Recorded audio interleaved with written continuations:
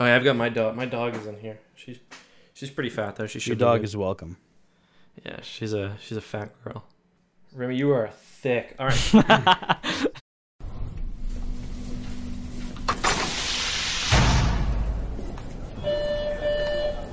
Don't forget, today is pizza day. So head on down to the cafeteria to grab yourself a hot slice.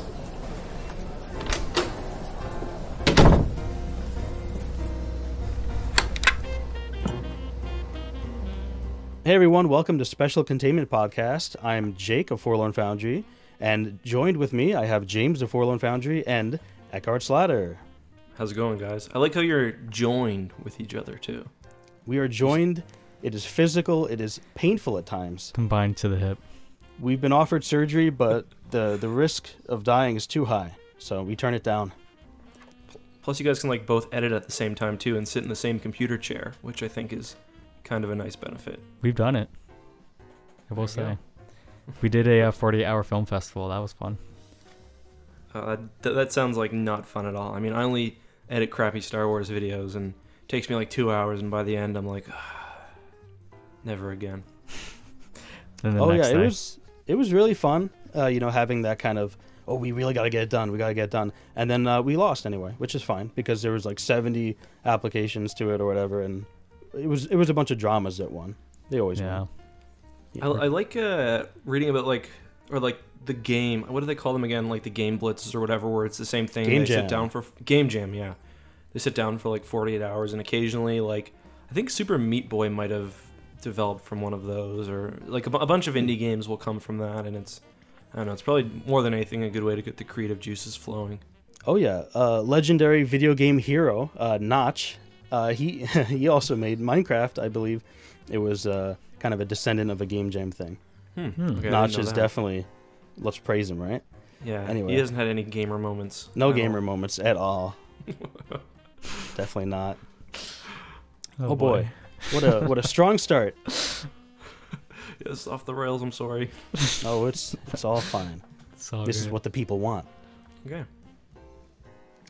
Well, I have to say, welcome to the SCP community.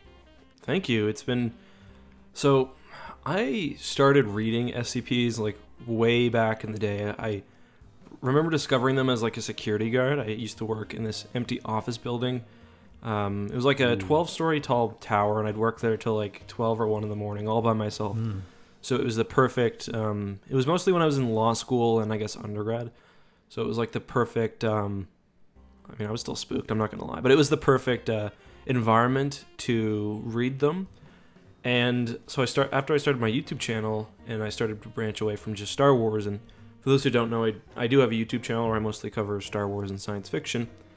I was like, I've heard that like there's a pretty big SCP community, and I'd seen some of your guys' videos, but I didn't realize that the lore scene was so big. So it's pretty cool now that I can like kind of go back and become a sort of member of the community. Not as much as, half of you guys have been a part of the scene for a very long time. I'm still new, but so far reception's been really, really great. Yeah, no, we're the youngins. Vogan and Sim, they've been like mainstays for years. They've been grinding. Yeah, it is a grind too. Like, I obviously don't want to cover any topics that one of them have already covered because they've probably done it much better than me, and no use duplicating good work. So I like find one that I really, really like, and once it's been covered already. There must be 10 decently sized SCP channels out there just grinding away. So I think it really speaks to the strength of the content as much as anything else. I'd say that even if you feel that way, I think you can there's always a way to put a spin on it. There's a way to Totally. put in your own input, and if all else fails, you're introducing it to your fans who may not have never heard of it, and they're hearing it from you. That's true. And then I get And to then field there's the is SCP real question. Oh, well. yeah. Oh, boy. Big time. Oh my lord. See, now you're a part of the community. You've been Triggered. that's the hazing ritual. It goes on forever. It never ends. God. I did do something like that with the Flesh That Hates. I did like a versus video with them, which was kind of fun. But it's Oh, yeah, I crazy to watched see that just one. the amount of creativity and stuff in the community. Yeah, Sim does a lot of those. He eats Yeah. that shit up. Yeah. That's fun.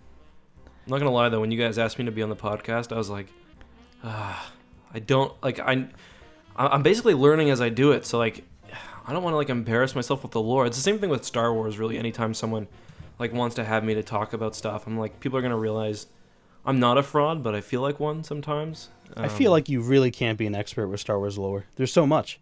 Yeah. You can be like, oh, I specialize in Mon Calamari politics, yes. Because, I mean, there's just so much to it. I consider myself, oh, yeah, I'm a Star Wars fan. I know things. Yeah. And then I look at it, I'm like, I know nothing. Yeah, I don't know where I get am. like that too all the time. That happened to me today when I was writing, or yesterday when I was writing today's video. Or like people will be like, "Oh, what's your favorite clone trooper armor subvariant that the Caminos produced in 20 BBY or something crazy specific?" And I'm just like, I don't know, man. I mean, do you Oh, feel like you- there's a lot more pressure with the Star Wars fan base to like get everything right? It depends. Like when it comes to something like the Clone Wars, and I guess I use that example for a reason. I don't know if you guys have seen the show, but I have. The- Yeah. Bits, Yeah. yeah, bits. so the generation that's like watching a lot of YouTube right now is the one that grew up with the Clone Wars, and I was sort of, I guess, a little older when it came out, so I didn't really watch a lot of it until I started doing YouTube, and I guess slightly before. So my knowledge in that area is really, really limited. So I'm like careful about what I say. I'm like pretty clear that yeah, I don't hold myself up to be an expert in this area whatsoever. So sometimes I get questions and I'm just like, I'm sorry, I just don't know. But you do definitely feel vulnerable, especially because other people hold me up to be, or not just me, but I think generally like YouTubers or people who talk about stuff like this, other people will hold you up to be some sort of really knowledgeable individual when really I'm just somebody who's read the books just like everyone else and watched the movies. So I don't have like all the answers, and I've got a really poor memory as well. Ooh, I feel so, that. Yeah. I have horrible short-term memory. Yeah. Like literally, I forget half the shit we worked on sometimes. It's kind of bad, and you know, I don't make nearly as much shit as you do. Mm-hmm. Like, man, Yeah, I'm. For me, it's names. So like, I was just like, I saw someone I went to law school with the other day, and I was like, please do not talk to me because I genuinely do not remember your name. Or like celebrities, it's like obviously not the most important thing, but I'll just forget the name of like George Clooney for something. I think I got hit too much on the head or something at one point, but yeah. Names aren't easy. I tell people, like, don't be offended. It's going to take twice. Like the first time I meet you, I'm too flustered and nervous to even retain anything that you're saying. The second time, I'll be like, I recognize that face. You're, yes. James. James. Yeah, Oh, there you James, go. yes. Yeah, I forgot. Yeah, the first time you meet somebody, I think you're mostly concerned about remembering your name, introducing your name properly. Like I've definitely had that too, where like I'll meet somebody and they'll tell me their name, and like it just didn't even register, not even for a second. Just smile and nod. Depends. I will say, okay, to make you feel better, you're mentioning about like, oh, what if I don't get SCP lore right? Mm-hmm. I feel like me and Jake are very lacking in that field. Like last episode, Sim and Mang Exploring Series were going off about like the particulars of an SCP article we were reviewing, and I'm just kind of like, yeah, cool. I thought it was Dope. nice. Yeah, like I'm not a I fraud. like the part that was spooky. Yeah. Like, oh yeah, this connects nicely with SCP-4691 about, like, yeah. Like Sim, it's like overwhelming with Samarin because like he's Totally. been there since the start, almost. I think. Like, it used to be that you could 100% have binged pretty much all of it in it wouldn't have taken too much time. Yeah. And by that point, you would have, like, seen it all. Totally. And then you could have potentially moved on to listening, or, not listening to, but reading the tales. Because there's more. There's an extended kind of thing to it where people are actually utilizing SCPs and their own characters to create tales. And some of these are better than a lot of articles. Totally. So you could have definitely gotten to that point. And, James and I think when we both discovered SCP independently, it was, you binge for a bit. You read a bunch, you're trying to absorb as much as you can. But then you look and it, even then, back when I was doing it, it was only, I think, it was only up to like 2000, Yeah. maybe. And now it's, There's tons. There's so many of them. Yep. Yeah, I remember when I first started, there was like a lot. The very first one that I remember coming out, I don't remember if I found it on Reddit or somewhere else, but it was, and I just Googled it because I wouldn't remember the number off the top of my head, SCP-1733, and it's the NBA game that like goes on forever. Yeah. That's my favorite one too, I think, of all time. And yeah, after that point, I kind of just binged them like every night because I had 6 or 7 hours at a desk doing nothing. The internet wasn't that fast, but it doesn't really matter. For the site was, I think, a bit more text based and a bit more. There was less kind of doohickeys in the doohickeys, not doodickies. That's different. Doohickeys in the article, so you could I could load it on my slow work internet. And I remember I read all of like the really highly rated ones, and then was just reading random ones, and there wasn't too much left after I was on it for a while, and that was, I guess, probably 7 or 8 years ago. I know that's not the beginning, but it's still, the site was a lot smaller than it is now. It's crazy how it's like continued to balloon and snowball. Oh yeah, it essentially went viral a few different times. So when you were looking at it, it was very much like this secret kind of thing that you could have stumbled upon. And frankly, I mean, it's been around for about 10 to 11 years, I think, depending on who nearing you're 11. asking. Yeah, I believe it's around that point. But it's when the games started coming out, and not just like, walking down a staircase simulator. It was when Containment Breach came out that it really hit its stride, and at least getting a ton of people because Let's Players. Yeah. So that's where we have most of our audience now. That's what they are. I'm sure Reddit helps quite a bit too. I think I probably found it from like 4chan or something, not from Reddit, but I've never even played any of the games, which is weird. But I only got a decently functional computer when I started YouTube.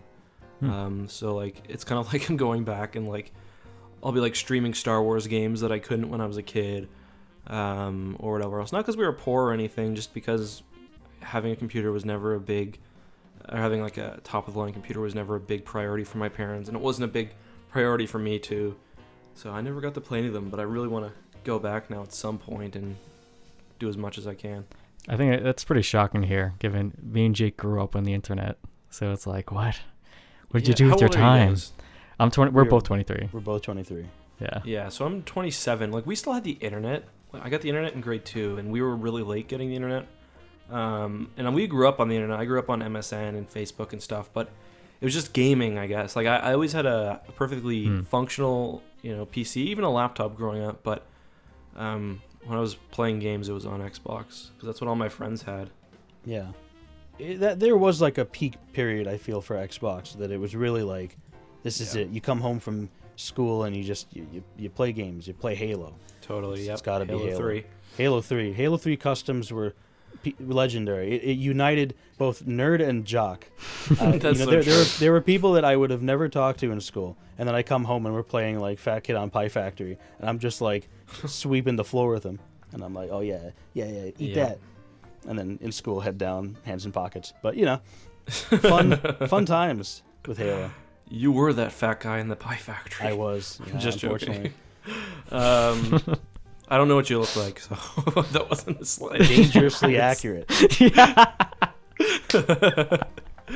well now I feel bad. People just, Anyway, my buddies and I, we were more about we were the Team Slayer tryhards. We'd always get 4 of us with our like custom clan name and stuff, and MLG, I guess you could have MLG only, BXR. Well, we tried. I mean, we weren't very good. We never even got a 50 in Team Slayer, which is pretty damn easy in Halo 3. But yeah, that's some really fond memories. I guess I would have been in grade. I was trying to figure this out on the stream the other day. Halo 3 came out in 2008, I'm pretty sure. Wasn't it? 2007. Okay. Oh yeah, 2007. So I was like grade 10 when it came out. And yeah, I had the same experience everyone else did, just basically playing a shitload of it. And losing a bit of social life in the meantime. Well, gaining a different social life. I feel for you. I was honestly very jealous. I grew up in Nintendo because my parents were like, we're not paying for you to play with people online. Yeah. So The Legend of Zelda and Animal Crossing it up. I kind of regret not playing some of those games, because for me, like, I've grown up with computers. I was using a Macintosh when I was 2, and I was playing Postopia and all this crap just online, whatever. Neopets, throw it at me. And then eventually, like, I think in first grade, my dad got me an original Xbox, and I was like, oh, this is cool, I guess. And then I got Halo, and there are some scholars, aka my mom, at this point, who believe that that's where my life ended, when I was introduced to Halo, and it never really. That was it. I am something of a Halo super fan. Awesome. I didn't know that. Oh yeah, I know too much about that series, and they have consistently hurt me. I am a wounded Halo fan, I will say. Yeah, me too. That's like another. It's the same with Star Wars. Halo's got a lot of lore. Oh, Star Wars like, too. Oh, they've done it a dirty, I feel, but there's people who like it. Yeah, I don't think they've done it as objective of a dirty as Halo has been done. The sentence is getting confusing, but yeah. So for me, like, I know most of the lore up to Halo 3, and then like after that, I've picked up some of the novels and stuff. But like, I have people that help me with some of my Halo videos, unless it's about spaceships, because I can usually manage that on my own. But yeah, I've been hurt a few times by Halo as well. I remember playing through Halo 4 and just taking the poster down in my room. Oh my god, I was so hyped for it. There was this is around the time that New York was hit by a hurricane. This was Hurricane Sandy. So we were like out of power, and the second my power got back, I just like grabbed Halo 4. I'm like, this is it. We're doing it. And after just doing it in one day, I was like, so that was Halo 4, huh? Yeah, Halo 4 was the last game I waited in line to get a physical copy of. Oh boy. And not because Halo 4 was that bad. That's not what stopped it. Just that doesn't really happen anymore. No, not at all. The GameStop near me that, we used to wait in line for all the releases. I was there for midnight release with Skyrim, Halo 3, all this stuff. Oh, yeah. They closed down. It's just, get it digital. Get your digital I have really games. fond memories of that, too. Like, waiting in line, like, yeah, okay, it kind of sucks, but you're only going to be there for a few hours, and it's just fun because everyone's pumped up. Everyone's super excited. Yeah, I miss that. I mean, digital is so convenient, but there's something to be said about having the experience of going and picking up a physical copy. Like, although I don't, like, miss having to do this in a way, I do kind of am nostalgic for having to run around town to, like, try to find a copy of, like, The Last of Us or whatever, or, like, Halo 3 being completely sold out the Christmas of 2007, and my buddy scratching it in his Xbox. I mean, one thing I really miss that definitely the newer generation, God, I'm not even that old, let's be real. But anyway, the newer generation, they'll never get to experience the whole, like, video game rumors. Like, I remember when I used to play Smash, and it's like, oh, Toad, he's the ultimate unlockable character, and, like, all these cool little fun, like, almost like creepypasta-esque kind of discoveries sometimes with video games that, like, the internet has completely killed. Well, we can kind of turn this around, because this is something to be said about YouTube. YouTube has changed so much.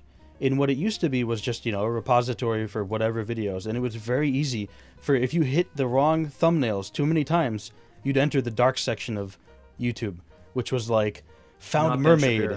Oh no, this was like weird mermaid spotted, real paranormal footage, UFO, or just like wild stuff. And you'd have like, people would just make such fake crap, like how to unlock crazy new like Halo helmet, and you get rickrolled. Yeah. I think everyone remembers that picture of like the leaked, and I'm doing air quotes because you guys can't see, the leaked Halo 4 image with like the I don't even remember what it was from. It was just some like monster in a cave, and like it is this big like worm thing kind of sitting there. Yeah. And the reason I know this is because it was brought up on Reddit like not too long ago, and I'm like, what is this? Like, I want to like look into it. Mm-hmm. And it was apparently they took this monster from it was Gunman Chronicles, which is a Half-Life 1 mod. And I'm like, what the hell? So I actually sat down and played the mod, and it's pretty good. It was there. I'm like, hey, look, you're the Halo 4 leak.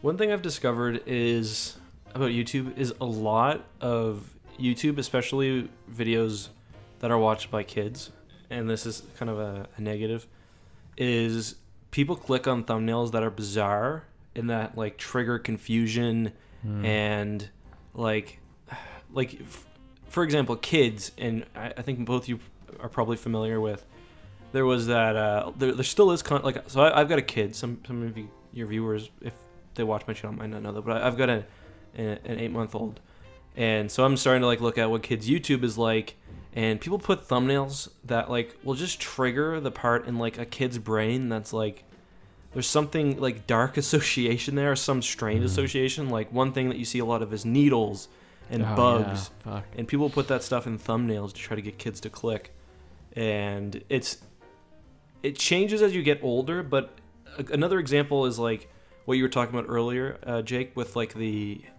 sea creatures, for example. It would be like some bizarre fish or something. I remember seeing it'd be like, oh, deep fish pulled up, and it would just be like something that was just clearly bizarre enough that you're like, I know this is probably fake, but it's just so weird, I gotta check it out.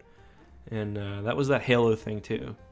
So a big portion of getting views on YouTube, at least back then, was just making some real weird shit and putting it in a thumbnail. Well, actually, I have an interesting... Since you are a YouTuber and you have a decent understanding of YouTube, sure, does that make you want to ban YouTube from like your kid for a while? No, not necessarily, but so I do watch YouTube with my kids sometimes, just like I'll put on like nursery rhymes or whatever.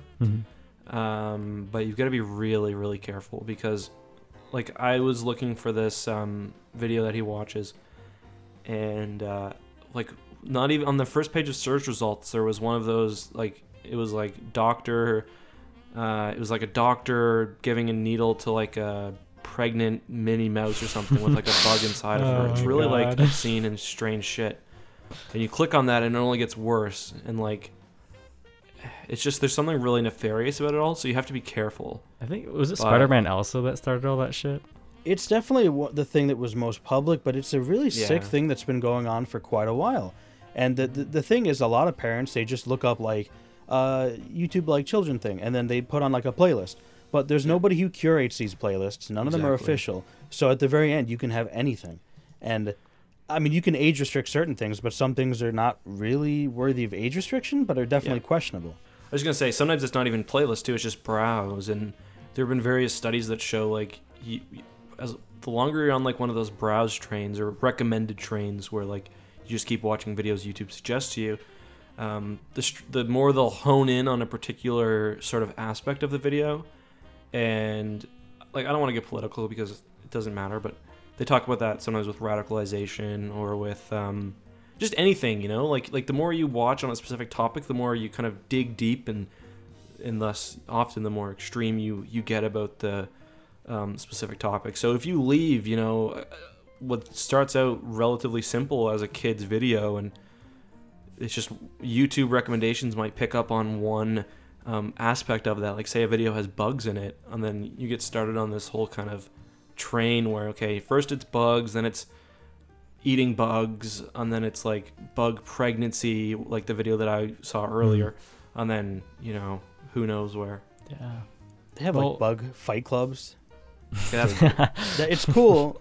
A little inhumane. No, just period. Okay, my bad. Very cool. No, I remember they had that when I was a kid too. But your question is a good one, like about whether I'm going to pay attention. I'll pay attention to what my kid does, but I navigated the internet too when I was like not. He'll have it his entire life. When I was 12 or 13, I started to have a bit more unfettered access to it, LimeWire and shit, and like I don't know. It's a throwback. I definitely was kind of also in the wild, wild west of the internet. Pretty much just finding stuff on my own, no one there to really monitor it or censor it, so you fall into some interesting portions of the internet if you're not careful. Definitely, and you can do a lot to protect your kid at home. You can put the internet, you can put the computer in the living room or limit time or whatever else, but your kid's gonna have friends. I remember the first time like I started like me, I'd go to my buddy's house and maybe his mom's not as attentive or whatever. So like there's only so much you can do to protect anyone from that sort of stuff. You kind of just have to prepare them and teach them and like, oh my in a healthy way. You just reminded me of an old memory I thought I forgot about. The first time I ever saw porn, I was like 12. Okay, the reason why most people find it, I guess, when they're 10, but I grew up with NetZero, which for people who don't know is extremely slow internet. And if you pick up the phone, your internet cuts out. And my dad worked at home, so he was always on the phone. But I went over to my friend's house, and he's like, "Oh my god, dude, you have to see this." And we were really into Transformers around then. I think you can see where this is going. And he's like, "Yo, check out this hot pic I found." And it's a really shitty Photoshop of Megan Fox's face over some like naked girl. And I'm like, "Oh my god." The good old days. I didn't know how to process it. I was just like, "Oh, Back when you could still believe that. god, yeah." And This it is was like, I don't know. You could tell he was getting 10 viruses looking at this photo. Yeah. Oh yeah. Like, Computer's still infected. Every computer he gets is just. god. Warning: this game will make you come instantly. Yeah, it's all that great stuff. I mean, it reminds me like this is a thing with like trying to like I guess steer you away from certain media. It's so difficult because I'm thinking back when I'm like a kid. There's time like I once walked down my stairs into the basement just to see what my grandpa was up to. Don't worry. Okay. And Worried. I like looked at his TV and I'm like, oh, what is this? And it was playing Starship Troopers, which is a great movie, fantastic movie. Yeah, yeah. Unfortunately, it was the cow scene. So I come downstairs and it's a cow being shredded, thrown limb from limb, screaming as though like a giant bug is just tearing it apart. And I just start sobbing and sprint up the stairs. Couldn't have helped it. Couldn't have avoided it. It was just. I don't I feel blame like you. had to see that. being exposed to Starship Troopers at a young age is like the best way to make a man or a woman. It will make a Out of man your out of child. you. It'll make you a citizen. No, citizenship has to be earned. My bad. Yeah. I stepped I too had a far. stream a couple nights ago, and at the end of it, we were watching Starship Troopers, and that's funny because it's a movie that really changes like at a certain point once you start understanding like satire and stuff. Yep. And like when you're a kid, when you watch it, like I was pretty young when I watched it for the first time. Same with like movies like Total Recall or whatever else, and you just see the pure violence, and you think that it's like a serious sci-fi movie about these evil alien bugs or whatever. And then you watch it later, and you're like, the scene at the end where they're like literally all wearing Nazi jackets, and what's his name comes up to the like the queen bug and sticks its fingers in his nose, and Neil it's like, Patrick Harris. yeah, Neil Patrick Harris. It's afraid, and then It's they're all afraid. cheering. Like, yeah, it's so funny, but also pretty poignant, I guess. I'm gonna connect this to Godzilla somehow, and it's gonna Okay. work. So We'll see. it's interesting because it's one of those cases where like it's when you're older and you don't just read it as like a cool like sci-fi thing. It's very clearly satire. Mm-hmm. But in all the sequels, every extended piece of work for Starship Troopers, drop that. Oh, yeah. Immediately drop that. Yeah. It's taken it completely seriously. Mm-hmm. It sort of avoided it missed the real part that made it special, and that's why most of them are only straight to DVD. Right. I feel like Godzilla. The also original kinda novel went that is way. yeah. You know, yeah. because Godzilla, the original one, is horror. It's a meant to symbolize kind of the fear and just the terror of nuclear power, nuclear Right. bombs, and only after decades. In 2016, we get a Godzilla 70 that years. actually is very similar to that. It's a spiritual rebirth, Shin Godzilla. That okay. one. That one is a horror. It's focused on the horror of nuclear energy. It's mainly like a big sort of allegory for Fukushima. Mm-hmm. But in between those two movies, you have a lot of rubber suit action, lots of fighting, Right. which, don't get me wrong, I love it. It's awesome. I grew up with it. It's the coolest shit. Same. But very different from what was originally kind of put out there. Yeah, I don't know. I don't really know enough about Godzilla, but I like when he roars. Oh, yeah. That's all you but need to know. it is interesting how like messages get kind of lost like that. But like Starship Troopers, if you ever read the book, it's like the exact opposite of the movie, which I think is kind of why the sequels go astray, because the book is kind of like pro-military. I mean, it's not propaganda, but it's not propaganda either. It's basically like about the worthiness of serving the military and self-sacrifice and stuff. And then the movie kind of obviously goes in a completely different direction. But I'm interested about that Godzilla stuff now because I've never seen. Who's that? Matthew Broderick, the '99 one or whatever. Oh, don't watch it. Don't watch that. I don't watch that one. That's not Godzilla. It's too late. No, don't do It's too late. Okay. And I saw the I saw the recent American one. I thought was pretty cool, and the trailer for the new one was really good. I heard the movie's less so, but I did mean, not like it. Yeah. You kind of would assume that they would have fixed the issue from the one in 2014, which was like, hey, there's not enough monster fighting. They're like, we've Right. heard your prayers. We've added 4 more monster fighting scenes. We're like, no. We need more. But I think there's still some cool spectacle things that happen in the movie. I like it. Yeah, But it's just not it was- worth sitting through 2.5 Yeah. hours of. Not quite. But it's one of those movies Yeah. where I have to say, I would never watch it on a TV. You kind of have to watch it in a theater. yeah, that's. I think I'm gonna end up going on some random day because I mean I work from home. I can go whenever I want. I'll just go by myself someday and. See it on Tuesday, a matinee, pay $5. Yeah, that's the way to go.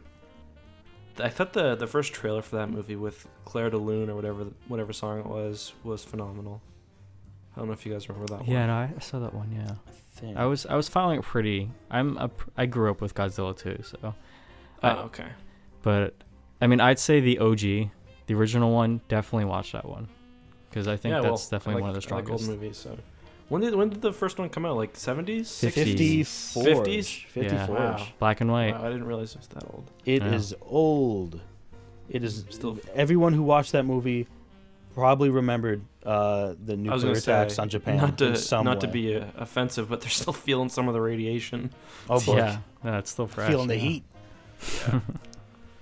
Yeah, Huh. definitely. It was interesting. It was interesting. Yeah. And I don't remember in the first one if America was involved too much, because they like to get America in some of the movies Mhm. as kind of like a big oaf who's like, threat, let's nuke it, or whatever. Yeah. But It's somewhat about environmentalism too, isn't it? yes, Like just generally. I say the definitely older the- ones picked it in more. the older yeah. one. What more environmental? You'd think? Yeah, like the Mothra stuff. That's all very like we got to protect these animals. Yeah. There's a lot and, of like, you I know. mean, they have like Hedorah. It was just a pile of garbage, right? yeah, Yeah. basically. Godzilla fights pollution. Literally, pollution is punching him in the dick. Very big. subtle. He's scary. Yeah, incredibly subtle.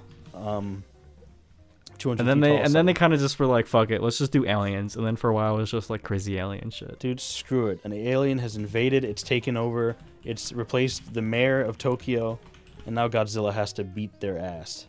Yep. So a little different from the political message that it was originally intended, but I still Yeah, like it.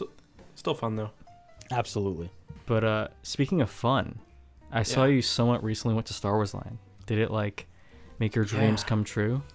Yeah, so I was down for EA Play, and it was kind of like they kind of broke our hearts a little bit because, so it was a thing with EA. They took us to Disney because I'm a shill, not really, but I get called one sometimes. Shill. But yeah, that's one more. Just add it to the list. But so they messaged us. I don't know if I'm supposed to say this. Whatever. They messaged us beforehand, and we're like, don't. They were like, don't tell anyone, but we're gonna try to get you into Galaxy's Edge. So we are like, sweet, because it's hard to get in now. The section of the park is, it's not a full park, right? It's just a section of Disney World or Mhm. Disneyland. I don't know much about Disney, but Yeah, it's Disneyland. a section yeah. of the Disneyland, yeah. A section of the park. It's free to get into, but because obviously demand is so high, you need to have reservations now, and they were Damn. snapped up in like an instant. There's like a timing thing too, right? Like you can only be there for X amount Yeah, of for hours, 2 and then a hours. stormtrooper escorts you out. Or 4 hours, yeah, 4 hours. I think it's like in blocks, and the first and the last hour they overlap. So like I'll have a 4, like say I'm 12 to 4. Your guys' block might start at 3. So from 3 to 4 you share with me. Then 2 to 6 you have at your own, and then from at 7 someone from the next block would get in. But yeah, it was pretty great. I mean, I've never really obviously I really like Disney movies and stuff, or as a kid I really liked them. I'm not like one of the huge fanatics or anything, but I thought Disneyland itself was awesome. All the Indiana Jones rides and stuff, and I don't know, all that stuff was cool. And then Star Wars Land, Galaxy's Edge was a whole nother level. So we thought we weren't going to get to go because they messaged us like before we got to LA. They're like, we had tickets. Disney was down, and then they just canceled on us because Disney will just do shit like that. And then we got to Galaxy's Edge, we got to Disney, and my community manager Jay, he like basically pulled us into like a back room and just like talked to these people wearing badges. And they're like, "All right, you can go." And that was pretty awesome. Damn. Yeah, that's cool. Did you get like behind the scenes access too? Not really. Not to Galaxy's Edge. It wasn't super busy there, so I think it's not representative of what the experience will be like once the scheduling is over.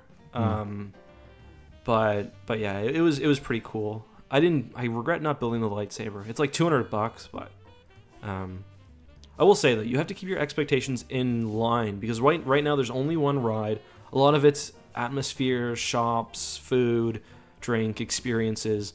So you can't go expecting to like have a full day of rides there, because it's just one ride right now. It'll be, I think, 2 or 3 later.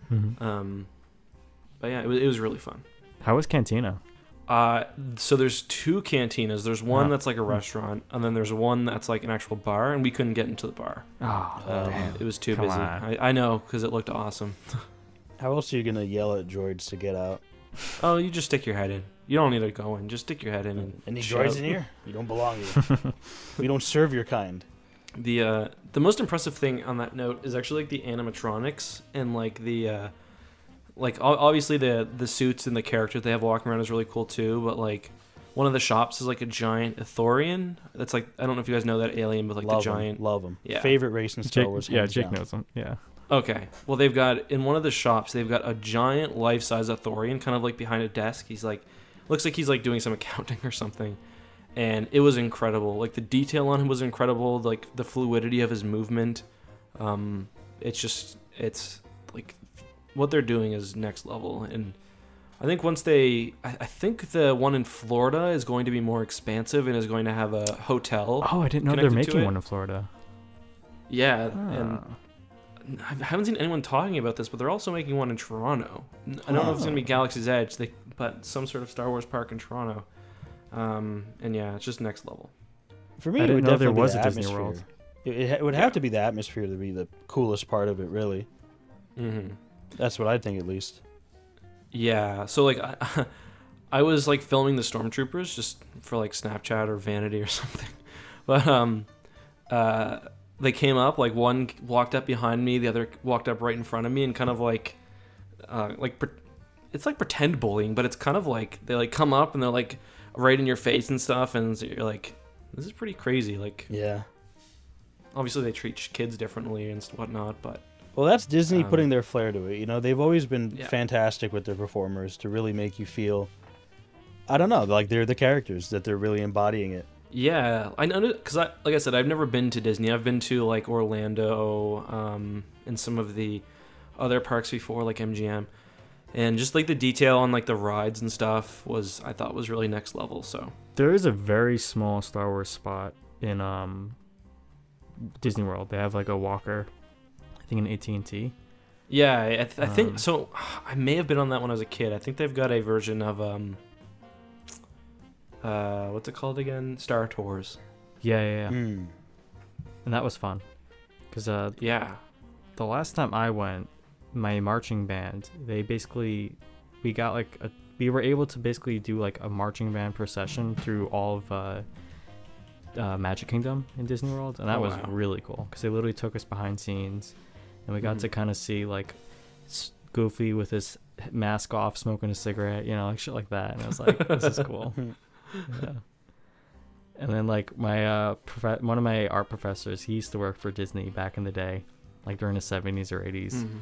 And he was talking about how like it used to be the best company to work as an animator, as an artist, but he kind of saw it like slowly fall apart into this like cold corporate.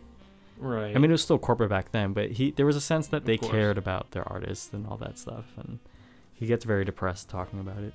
It's kind of sad. Huh. Yeah. Don't tell me anymore. Don't ruin the magic for me. No, I won't. I want to be able to see Toy Story 4 with a clear conscience.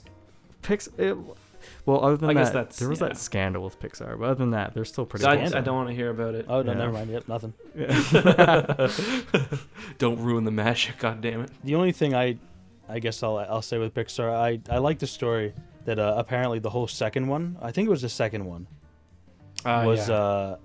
it would have never happened because like apparently just like they lost Yeah. all of the footage, but Oh, yeah, person- it got like deleted, right? it got deleted, and one person brought like a copy home beforehand to just show like their family or whatever, and then Mhm. they come back to work and it's like, it's gone, it's all gone, and they're like, oh wait, I have a copy, and then they were probably hailed as a king, Yeah, a queen, whatever. that's crazy. Can you imagine? Nothing like that would ever happen nowadays. At least I hope not. I think they were still. It was, I mean, again, like a fully animated studio, like computer graphics. Yeah. That's pretty. They were pretty at the forefront with that. It's not like they had film to lose. I guess it must have been like some sort of hard Some- drive corruption or Yeah, some probably comically small hard drive compared to today's. goddamn standards. Joe spilt his hot chocolate on one of the hard drive towers, and see a Toy Story 2. Oh God. Is he? See ya. Oh, see This ya. makes me wonder, like, how does someone take a full length or like part of a major motion picture home with them? I think it probably didn't have like the glamorous sort of like aftertouches. Like it didn't have the multiple layers. It might have been wireframe for all I know, Yeah. but probably not the whole thing because again, storage back then wasn't. You couldn't just bring like a 1 terabyte hard drive. That would have been the size of like a cabinet. Yeah, of course. Also, I'm not going to let you. No, I'm not going to let Oh. you get away with it, James. You said AT&T for Oh, the Walker. AT&T? You said Oh, wow. AT&T. I The just want to phone. bring that up. Fuck. I pointed out. I want to shame you. Yikes. Shame. Ring the bell. Sorry, Give this had man to a do copy it. of the Star Wars Guide to Technology. Oh my God.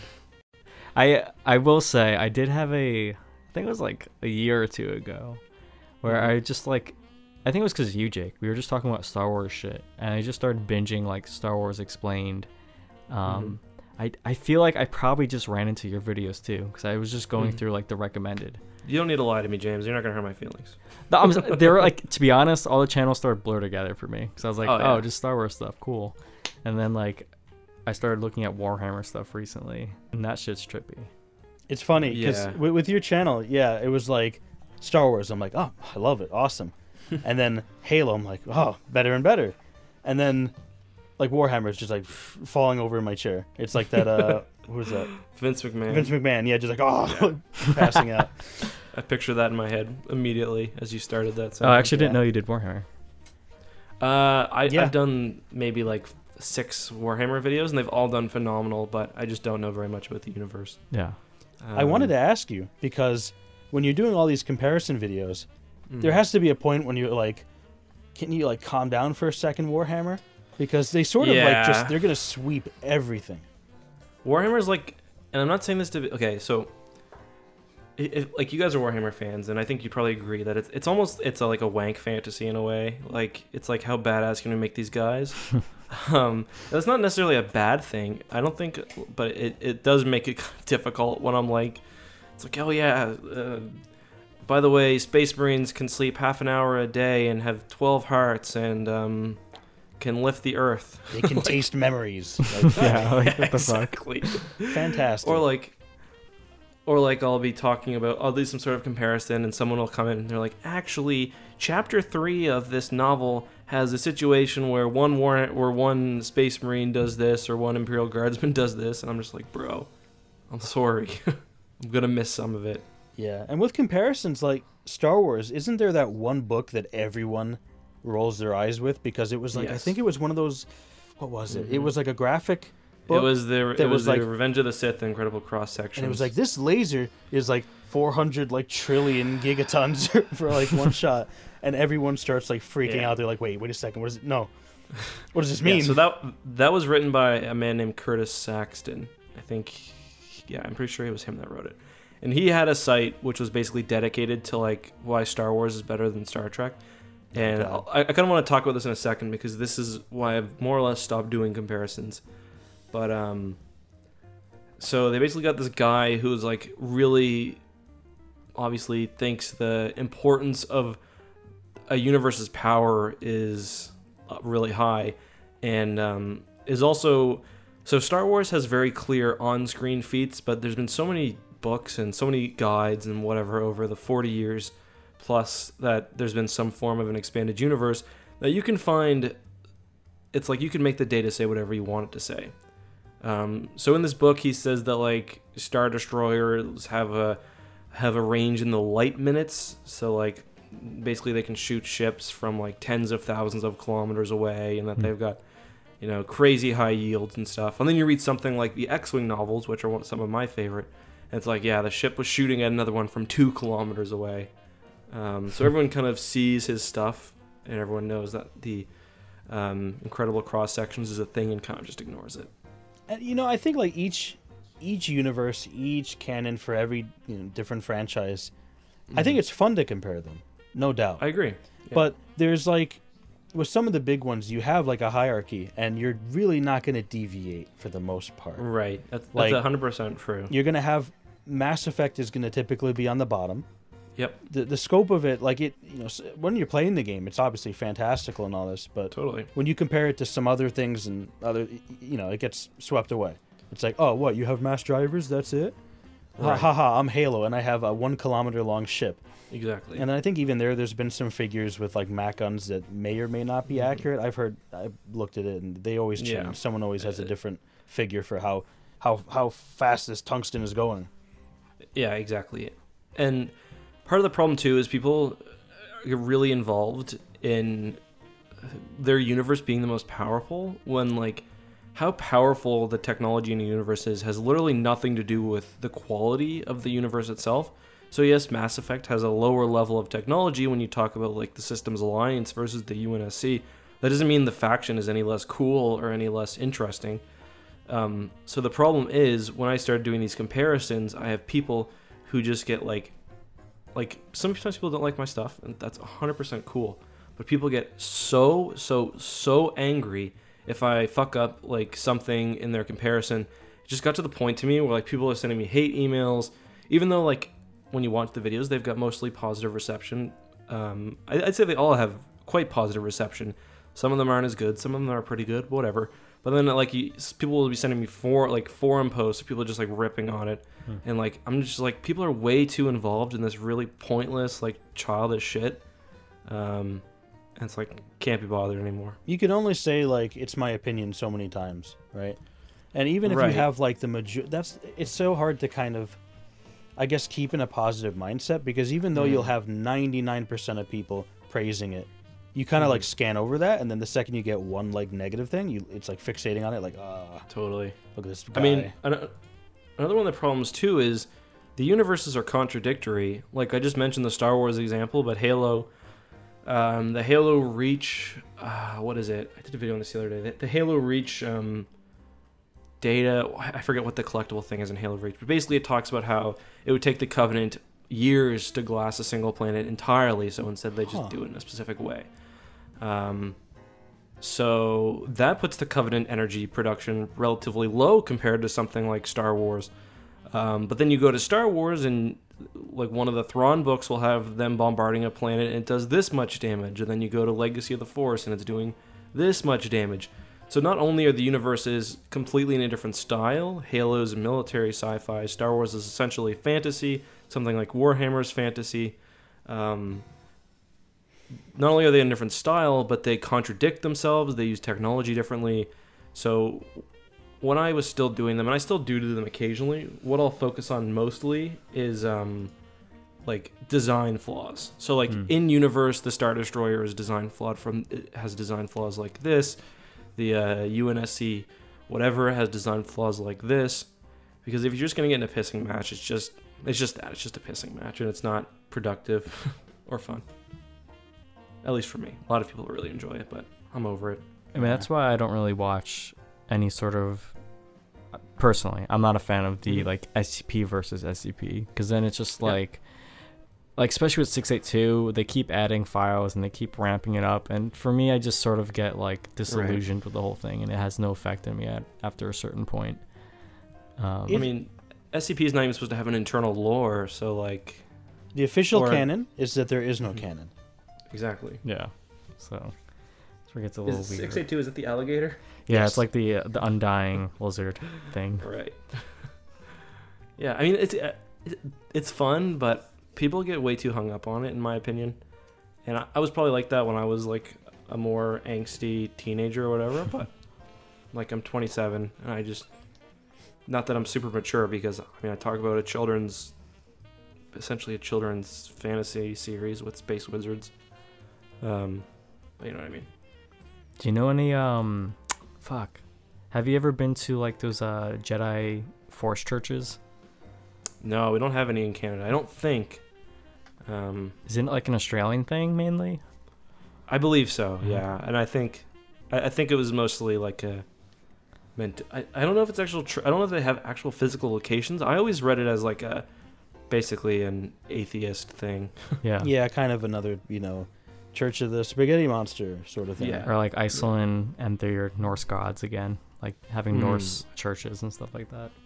Yeah, exactly. I think in order to convert, you have to have done that thing where like it's an automatically opening door and you just wave your hand once. Oh, really? You just wave your hand. Yeah, everyone's done it, Door automatically opens and you just Yeah, I Yep. did that today. You done Not on that? purpose, but You're converted. There you go. it's perfect. That's great. I don't know. I think the Jedi have some good ideas, but I don't know. I think this is one of those things. I'll say that they suck. Jedi suck. I'll say They're that Sith supposed to suck suck, also. too. They're supposed to. The same way Yeah. that the 3 like laws of robotics in Asimov's like writings Mhm. suck. They're really bad because they're designed to like make conflict. It's a literary device. It's Right. supposed to make something interesting. You can use that. They're contradictory for a reason. The Jedi, it's too restrictive, Mhm. which Exactly. allows for interesting characters to kind of like come to terms with that they either fall from grace and then they fall like, oh, we have to passionate. You got to be Sith now. Why Right. can't you be in the middle? And I think people, there's great Yeah. Jedi's and all that. But then they also tell you like, in order to be like the strongest with the Force, the light side. Light side is the best way to utilize the Force, no matter what. Mhm. So it's like, is the entire universe kind of set that way? Maybe. Well, yeah. Sorry, I didn't mean to interrupt you. No, it's fine. I was just saying, Revenge of the Sith is kind of one of those movies.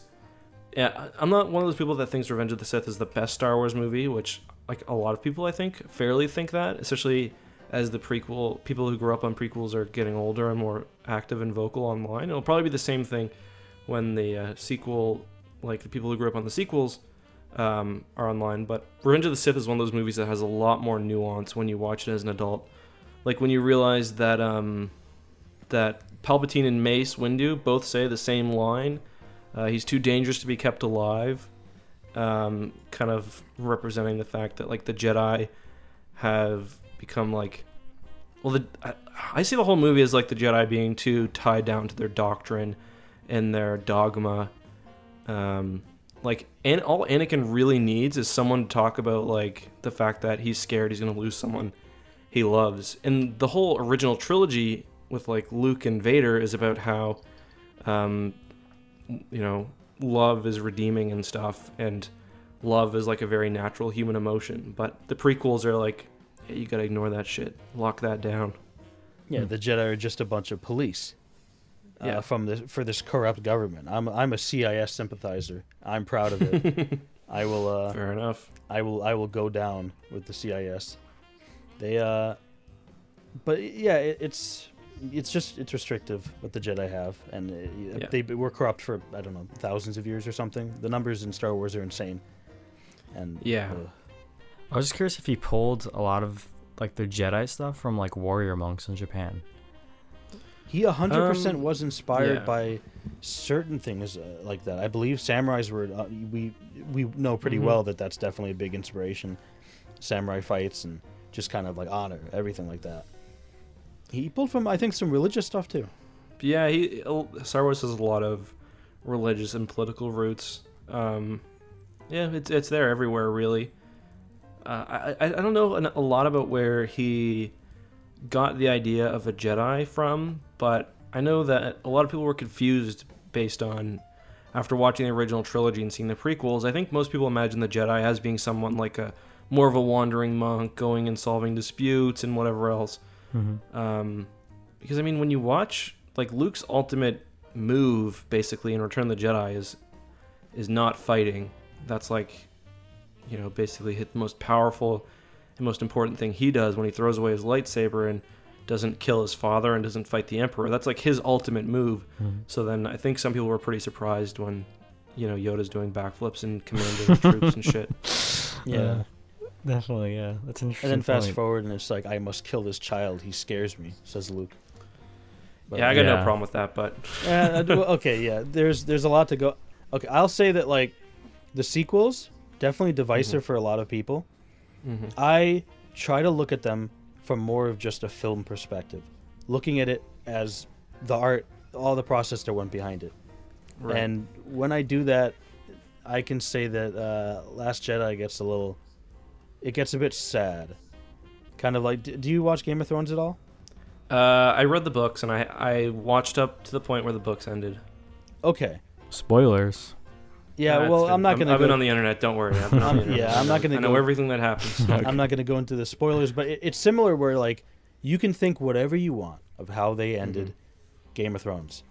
But what I think you can objectively dislike is the actual backroom kind of talks that were going on. Their decisions to intentionally, they did not want to extend the show longer than it could have. It needed Right. more time. They didn't feel like Yeah. it needed it. They were divas. I mean, you could look at it everywhere. That's what it is. And it shows. I mean, they said they're hiding from the internet. You don't hide from the internet if you really stand up for what you did. No, they knew Right. what they were doing.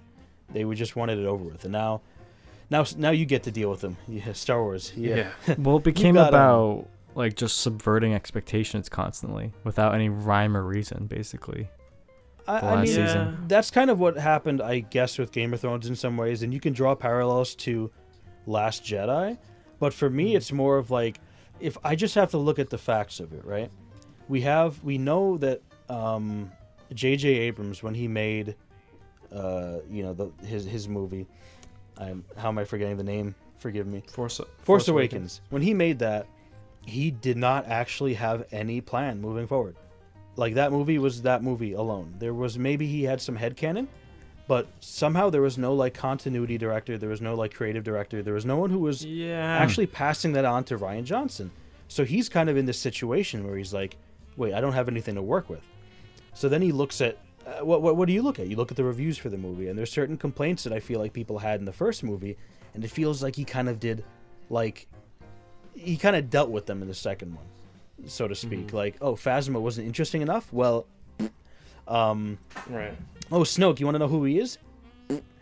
And I know there's people who definitely, they say like, oh, this is good, it's refreshing, we're taking it in a different direction. I look at it from just what happened, and maybe there was more that could have been done if there was some general continuity, some actual like Right. big cohesive plan.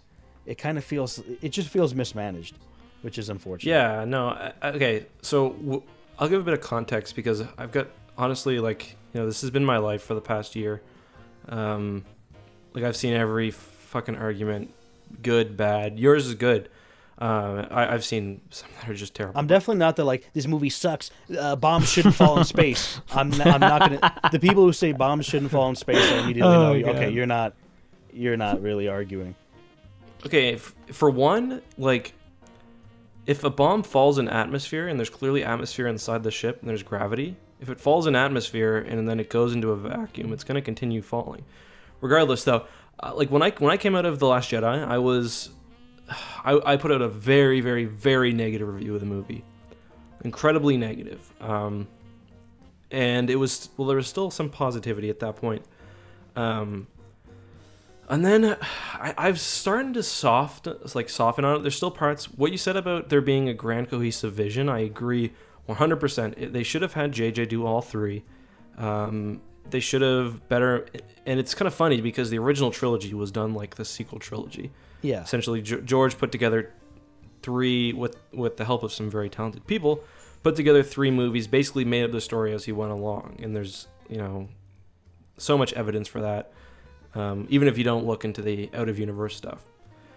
But, if you read so I'm really into how movies are made, especially how Star Wars movies are made out of universe. And if you read the what's it called? The Art of the Force Awakens, you get a lot of ideas of how George was picturing the sequel trilogy, because he actually did have a working idea of the sequel trilogy. Mm-hmm. And it is interesting the way that they've stuck to a lot of it. And I wouldn't be surprised. So there's this guy on YouTube. His name is Wayward Jedi. He's not on it anymore, but I hated episode 8. And then he did this basically 2-hour-long breakdown of all the themes and stuff that are, and this is almost like an appeal to authority, but he just made me appreciate the movie so much more. And then he basically explained how it was going to end, and then the trailer came out and confirmed all of what he said. But I don't know. I think it's going to be one of those movies that or one of these things in 10 years when someone puts out a tell-all book, we'll either know that it was a complete shit show or that they were working off something a little bit more. Or maybe George Lucas had a bit more involvement than we know. I don't know. I just got to say it's been exhausting having to be a part of the fandom with this issue being so divisive and Twitter and stuff being so the beast it is. Definitely.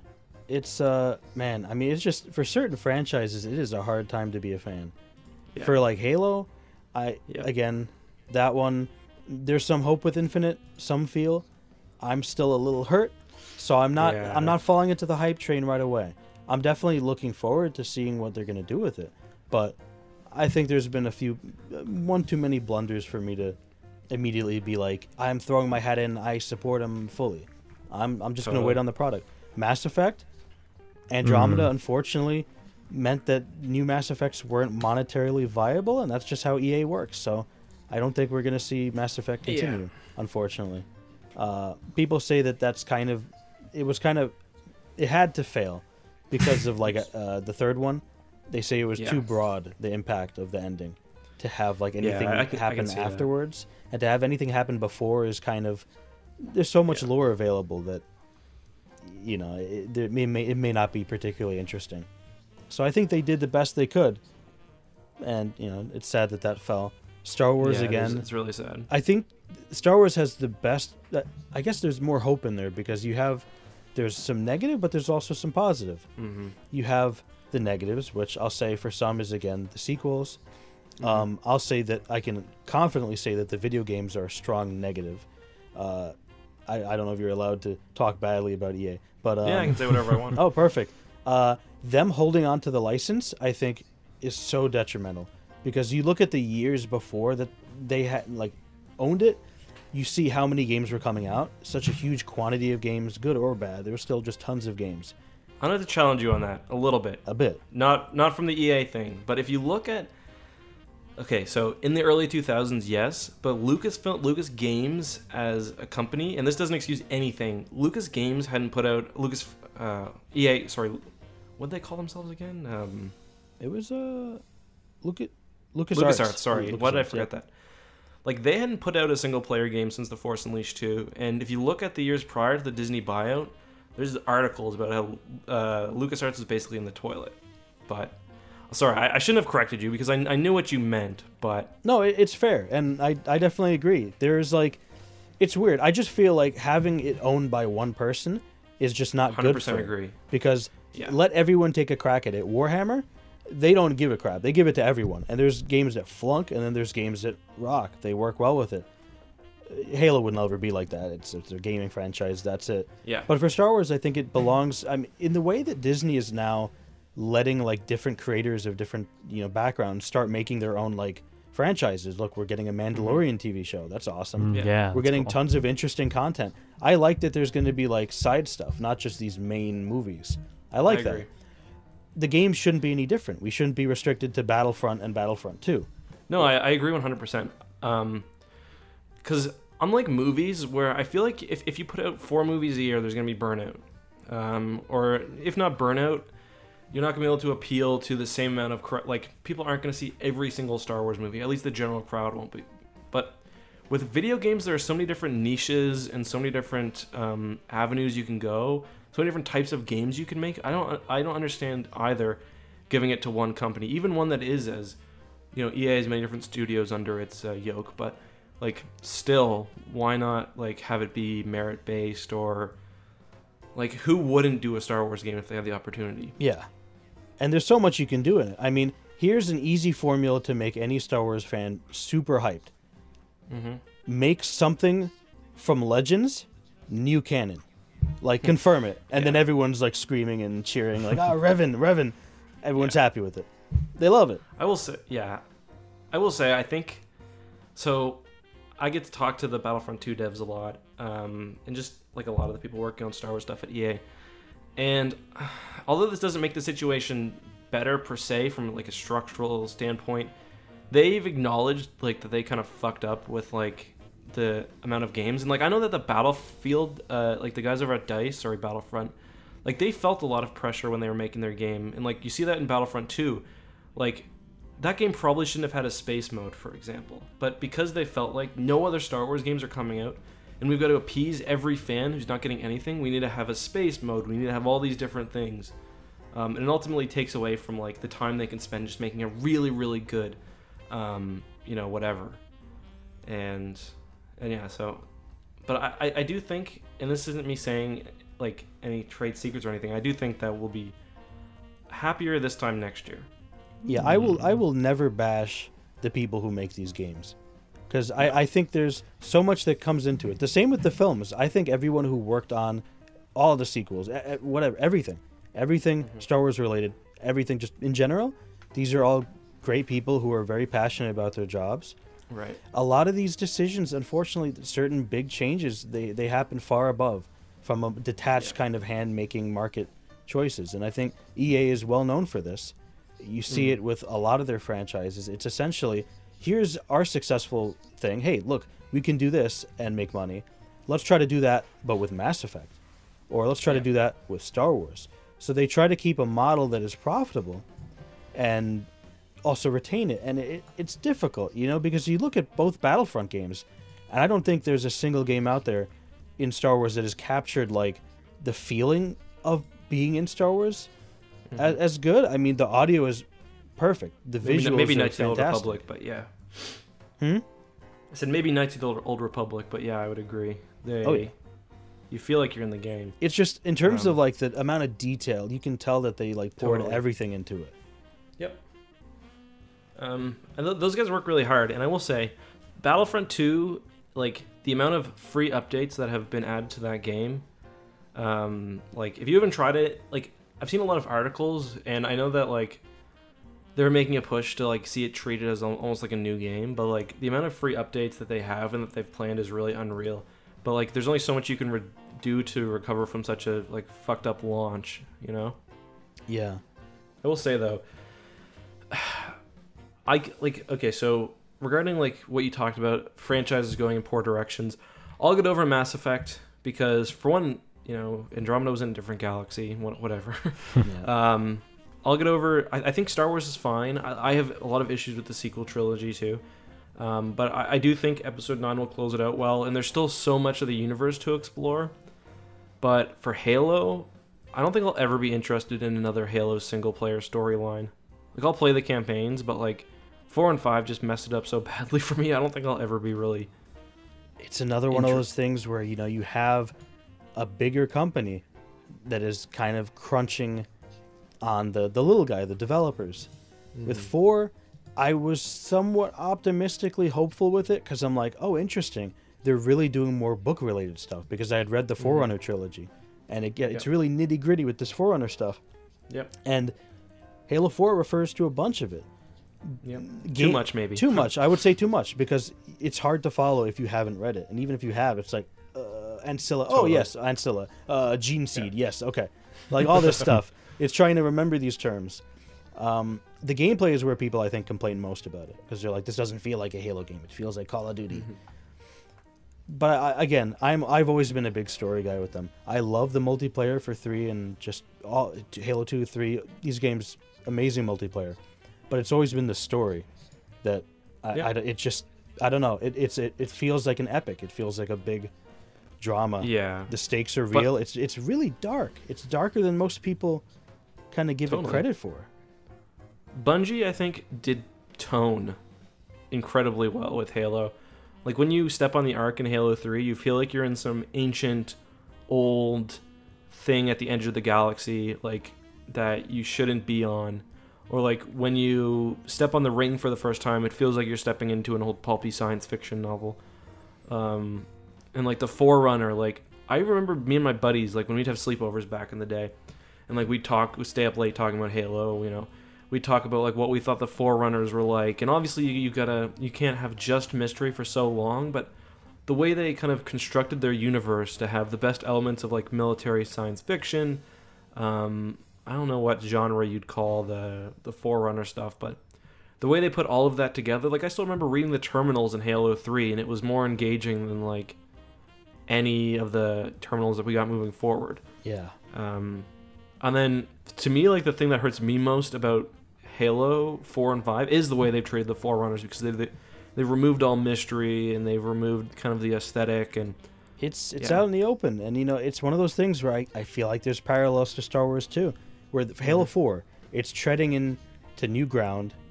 It's got a lot to live up to, and Yeah. it isn't received super well. So when they look at it, they're trying to figure out how they can kind of like remedy it. I think they should have stuck with like the Forerunner path that they were going. Do more stuff with the Didact and the Forerunners. If you're gonna stick with it, see it to completion. well, better than what they went with. Well, certainly. yes, definitely do it better, but I want to see them expand the story. It just was, they kind of like wiped it over, and then we're like, Totally. we're restarting with Halo 5. And Yeah, I mean they killed Didac man. off screen. they right? kill him in a comic. In a comic, yeah. Because he survived, but he died in a comic, so he might as well have just died there. Yep. And then, I mean, man, Halo 5, it was... there. Yeah, That it's bad. actually, that one breaks my heart the most. That one kills me, because I was following the Hunt the Truth stuff. Yeah, me too. The- I was pretty hyped for that. It was so, because it felt like they were actually taking Halo in an interesting direction. They're now going to be, there's going to be human drama, human conflict. Finally, we get to see that Oni are pieces of shit. That they've been poisoning like Sangelios. They're sick. They're like Cerberus in a way. Yeah, good analogy. So you get to have this kind of human drama to it, and then they just Microsoft. This is what it was. I think it got out somehow, but they were like, we don't think people are going to be too engaged fighting other humans. We need to keep it aliens. Right. We need to keep it sci-fi. This is a little too nitty gritty for us. So they had this interesting path that they were going on. And then it kind of had to be like, okay, let's do more Guardians then, and then let's do Cortana, and that's kind of guess, yeah. That's just Yeah. ugh. One thing that bothers me too is it felt like there was a lot that was changed just for the sake of changing. Everyone talks about the art style, but like, and it is kind of a meme at this point, but like, the fact that like they just went out of their like Halo is partially like so well loved because it does have a very defined style. Master Chief looks how he looks, the grunts look how they look, the elites look how they look, and then Halo 4, like on top of having a story that's like very very different from any other Halo game, they also made it so everything, like they reject the old art style, they reject the style of music, although I can't fully blame them for that. Different composer, there's only so much you can do. You cannot live up to Marty O'Donnell. Marty, You yeah. cannot. You can't. And then he was done dirty by Destiny too. Right. Bungie, they screwed him. There's something going on behind the scenes, 100% with What happened with Marty. Destiny 2? Either way. What, James? Marty was let go. I don't remember what the reason was. That's the thing. Like Bungie had changed after they left Halo. It's so weird. I find it so contradictory and strange that they were like, "We're moving away from Halo because we've always been independent at heart," and then immediately Activision. fuses to Activision Blizzard. Like, oh, okay, what was that about? And then you have more of like, you have people who have remained behind, that are in 343, and then the people who are left, they've been dropping and like leaving, and it's changed, and Yeah. now they're owned by like a Chinese company. And God knows what that means for Bungie. It just means more free Destiny, maybe? Free Destiny, Yeah. Asian-focused shooters. Well, the thing about Marty too that like people don't talk about is he like did a lot more than just sound design and music. Like he had ideas about story. Like he was with Halo since the very beginning, so he knew the universe as well as anybody else probably. And if you ever read like behind the scenes stuff, it talked about Marty's contributions, like how things should work. So I feel like there's something going on because Marty and Bungie, like I always figured would be inseparable, but It's No. Bungie stopped being Bungie. It changed. And he's moved on to greener pastures. He's working on, I think he has his own studio now. I think it's called Tightwire or something. Kind of a little not a nod at Bungie so much as like a jab. That's really funny because speaking of tight wires, Ben Burtt, who was the sound designer for the original Star Wars movies, he made like all of the famous sounds of the blaster, the lightsaber, the droids, what have you. And I say it's a funny connection because the sound for a blaster comes from him. Basically, there was like I think it was a wire outside of his house, or somewhere near the studio that he basically made vibrate and made the blaster sound. But he's had nothing to do with the sequel trilogy, and no one knows why, really. And the sequel trilogies had really good sound design, and then now he's involved with the new Star Wars game. So it's weird how like all of these kind of who we see from the outside as foundational figures to whatever universe kind of are sometimes just dumped away. I feel like just certain parts of like a craft can be kind of neglected or not seen as like as important as others. Mm-hmm. Like some people neglect writing somehow. They don't see the importance in it. Astonishing. Sound, again, it's super, it sets the tone so much. Everything has to come together to make a nice, clean package. It's Totally. It's just wild that you'd like drop someone.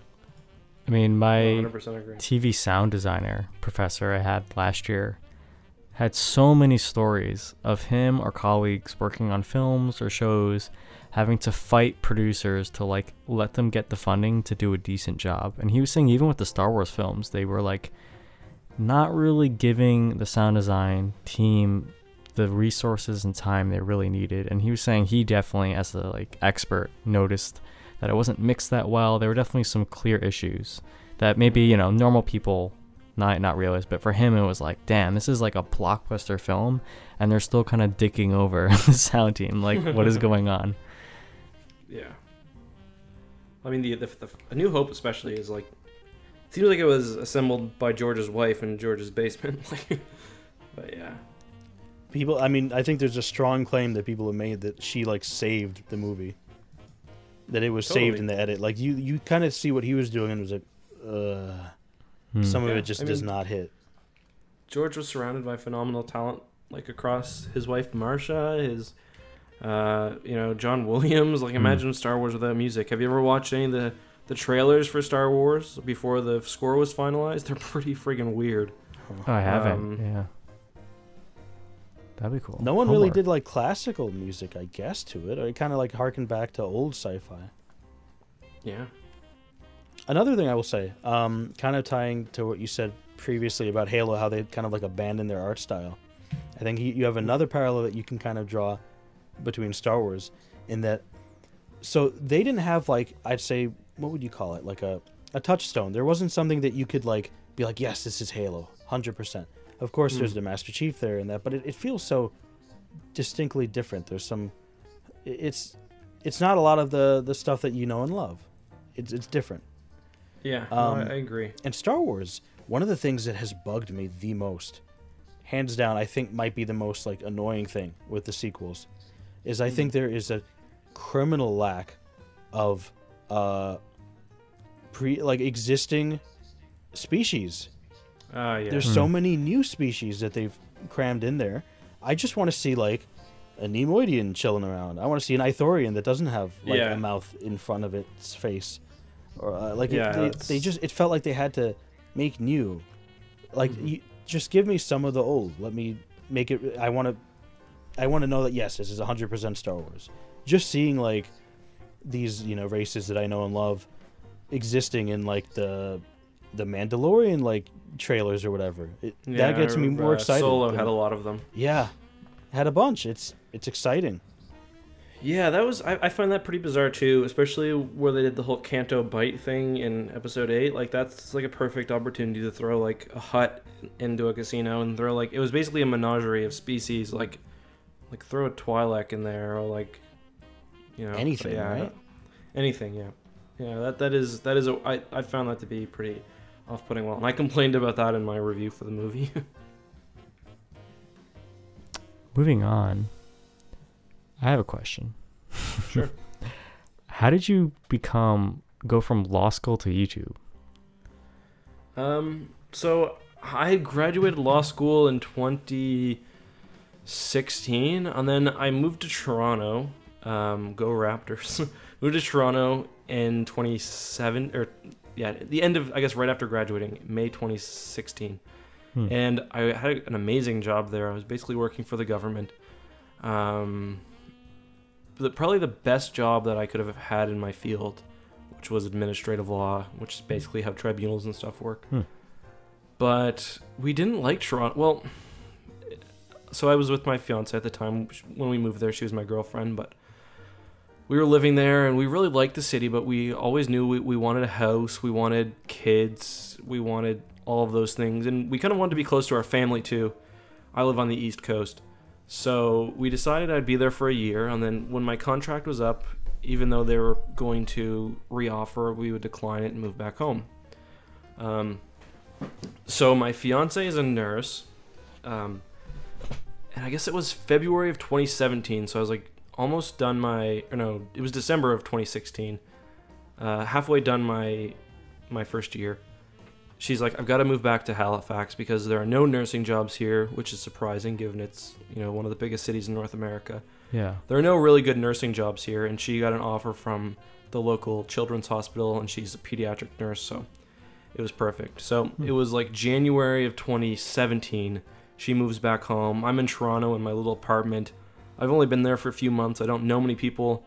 I've got all this time. So when I came home from work, I would just start making YouTube videos. And eventually it got to the point where it was I was starting to make enough money. I remember the steps. It started off where like, okay, I'm making enough money that I can get lunch a couple extra times a week. Okay, I'm making enough money where like it would be a minimum wage job. And then by July of 2017, I got really lucky. It was only like 5 or 6 months after I started. I was like, okay, I'm making enough money where this can be my job if I wanted to. So I had this excuse because I was quitting my job and moving back home. We had just bought a house in Halifax. I was like, I'm going to try this for a couple of months. Kelsey was down. Let's do it for a couple of months. Let's see how it goes. And thankfully that summer was, a really great summer for me, like view-wise and channel growth-wise. So we just decided I would stick at it for a bit, and I guess here I am, just over, I guess I'm 2 years old on YouTube now. Damn. A little over 2 years old. Well, hopefully we're at 500,000 2 years. No, I don't think that's happening. I would be surprised if you guys weren't.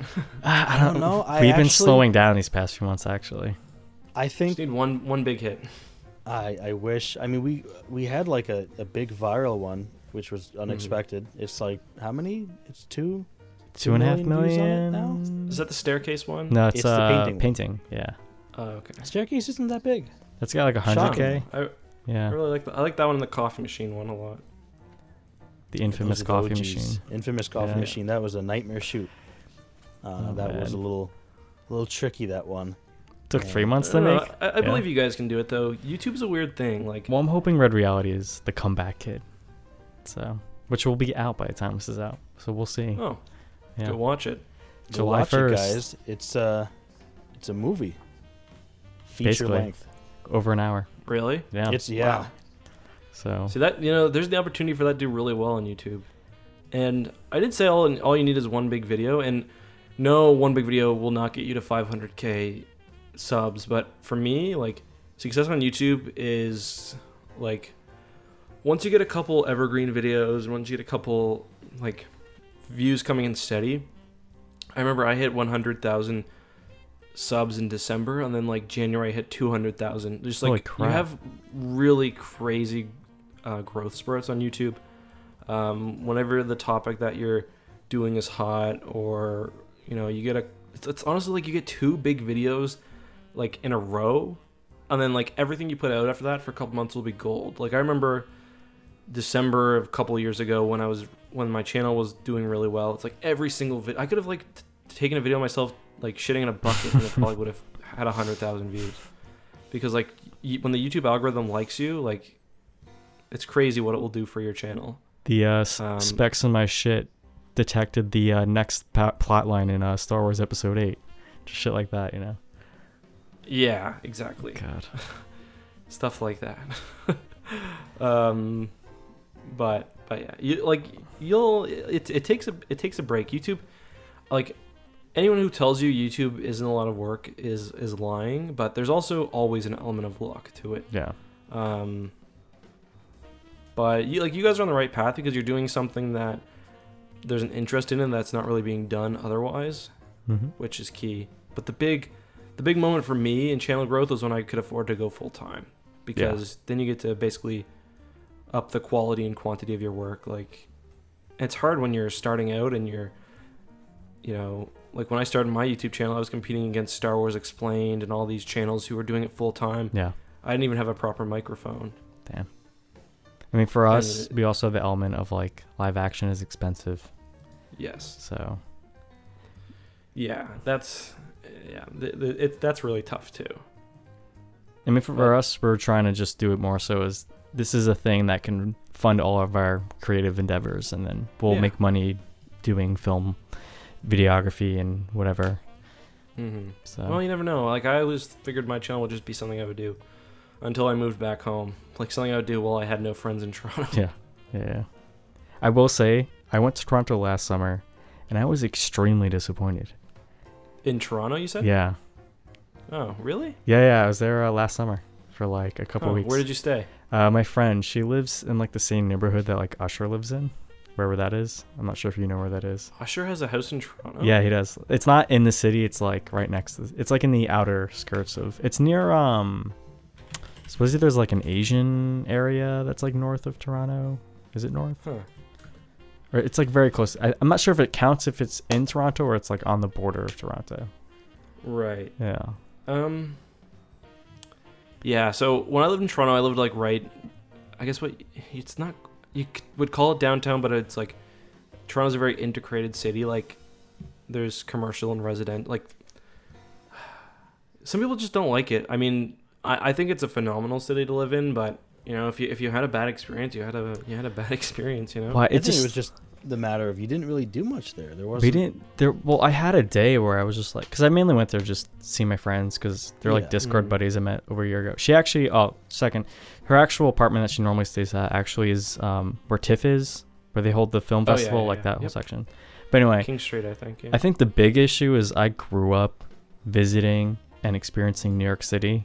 So I'm like, I'm going to go into like, I know it's not as big as New York City, but I was like, I'm going to the New York City of like Canada. So I'm sure there's going to be a lot of really cool stuff there. And then I kind of spent the day and I'm like, there's not a lot to do. And it was a lot sketchier than like New York City, which was like, really? Oh, I found the exact opposite. Yeah. I went to some areas that were like, this is pretty, I don't know. I feel like I'm in some pretty sketch areas.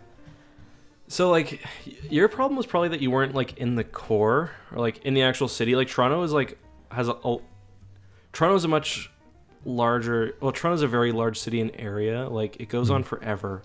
Like, you can drive for hours. It's like L.A. I don't know if you've ever been to L.A. before. Well, I haven't been, but like, okay, so if you go to L.A. and you stay in Hollywood, for example, it's very different than if you go to L.A. and stay in some, wherever. Because, like, it's still the same city, but there's so much sprawl. You can be in this one place where there's not much going on. It's not really representing what it's like to live in the city itself. And I'd say it's the same with Toronto. Like, I lived on King Street, which is one of the major... Yeah, I've been to King Street, yeah. That was nice. Yeah, it's... I mean, I loved it there. I miss it, like, so much. But I found Toronto to be a very, very not sketchy city.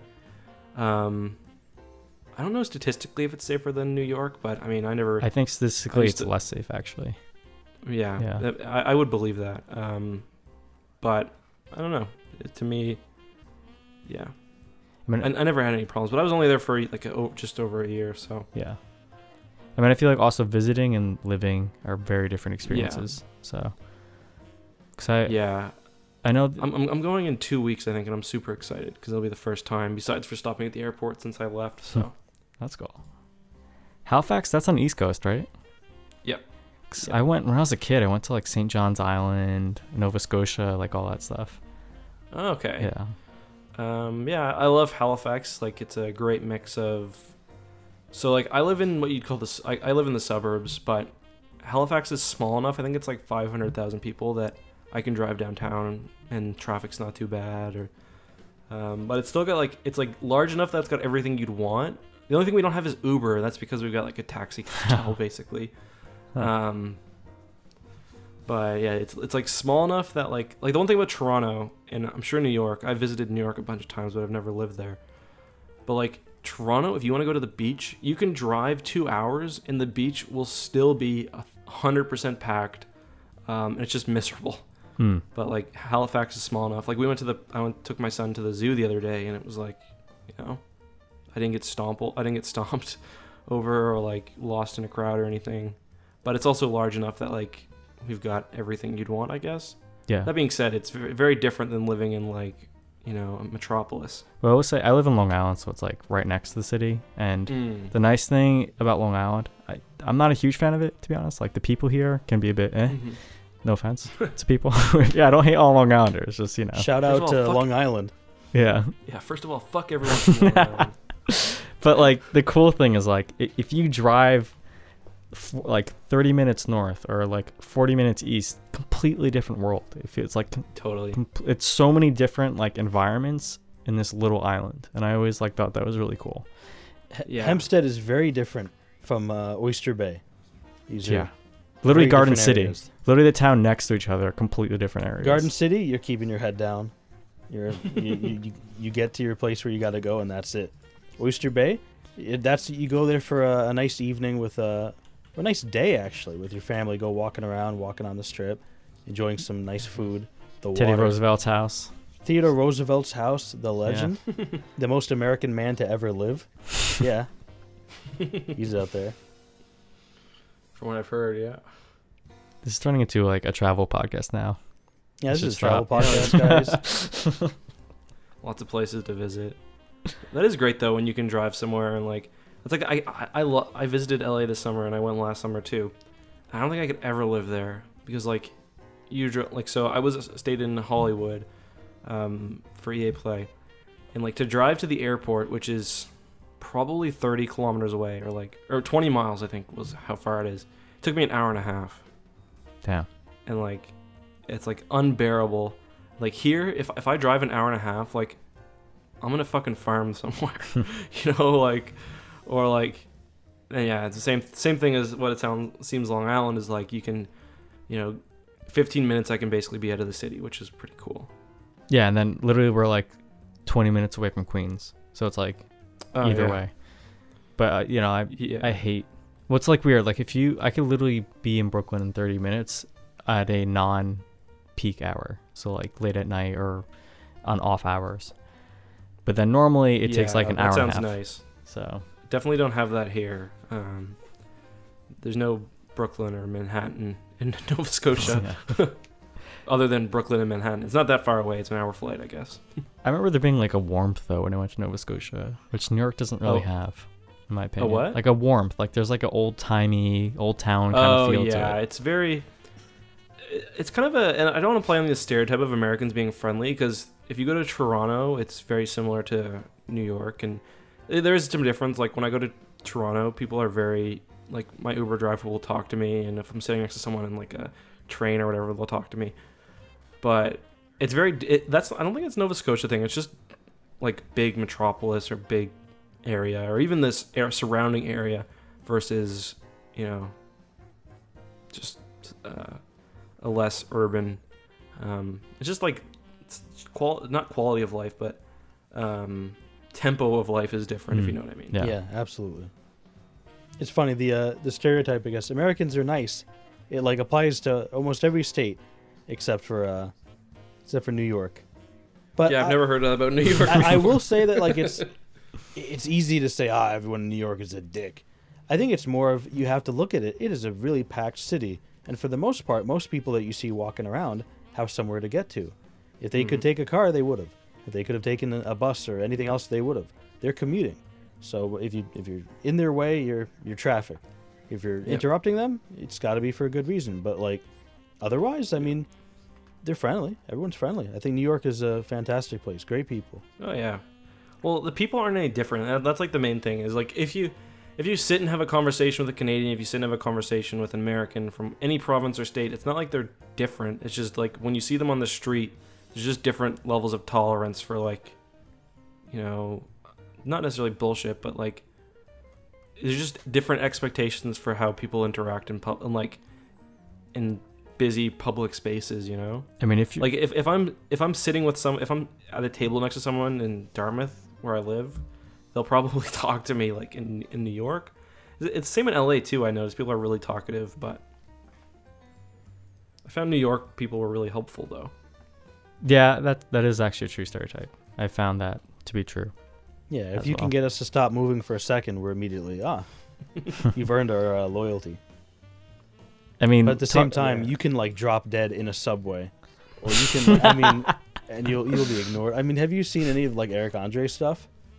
No, yeah, actually something similar to that happened to me in Toronto. I was at a McDonald's on like where because there's a lot of homeless people in Toronto. Not as much as like LA, probably not as much as New York. I don't really remember, but there was a guy at a table and he didn't move for like the entire time we were there, like not even a little bit.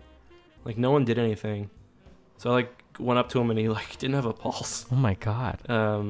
He didn't end up dying, but it was so weird. He was definitely like suffering from like mental health issues, and like he was really really high on some drug that made his pulse very weak. Because like I'm not trying to be like derogative, but like he was like a dirty guy. Like he was like wearing old clothes and he was sitting in a McDonald's and not buying anything, you know, like asleep on a table. Like no one would do anything for this guy, you know. So like Kelsey's a nurse, but she was scared because, you know, he's a grown ass man and she's like a small woman. So I checked his pulse and I couldn't feel any. And I was like, how long has this guy been here? And he'd been there for forever. And they called the ambulance, but before they got there, the guy just got up and walked away. Damn. It reminds me of this video I saw today about this guy. He like lit his hair on fire and was like dancing around, and everyone was just like, nope. And they were just walking by as this guy's face is literally melting off, and he can't even realize it. Jesus. Yeah. So PCP or something? Like, I don't know, man. I don't think even PCP will like get you like to that state. I don't know much about drugs, to be honest. No, but he just watched a Doom Eternal trailer. He's getting into character. Yeah. Sounds about right. I mean, I went to Shanghai a couple years ago, and that was like, whoa. Like, yeah. no personal space, which was kind of fun, but also like, I could not do this day to day.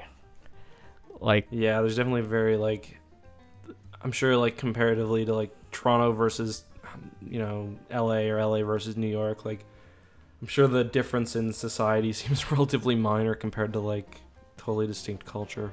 yeah, like, you know, like I'm walking down the street, people will just like, not push, but like move you to the side. There's no sense of like, I shouldn't touch this person because I don't know them kind of deal. Because sometimes you think, oh, I'm a foreigner, you know, they might be a little more. Nope, Yeah. you're in the crowd, you're a part of it. One interesting difference in, I guess, how people act in public in LA versus New York is cars.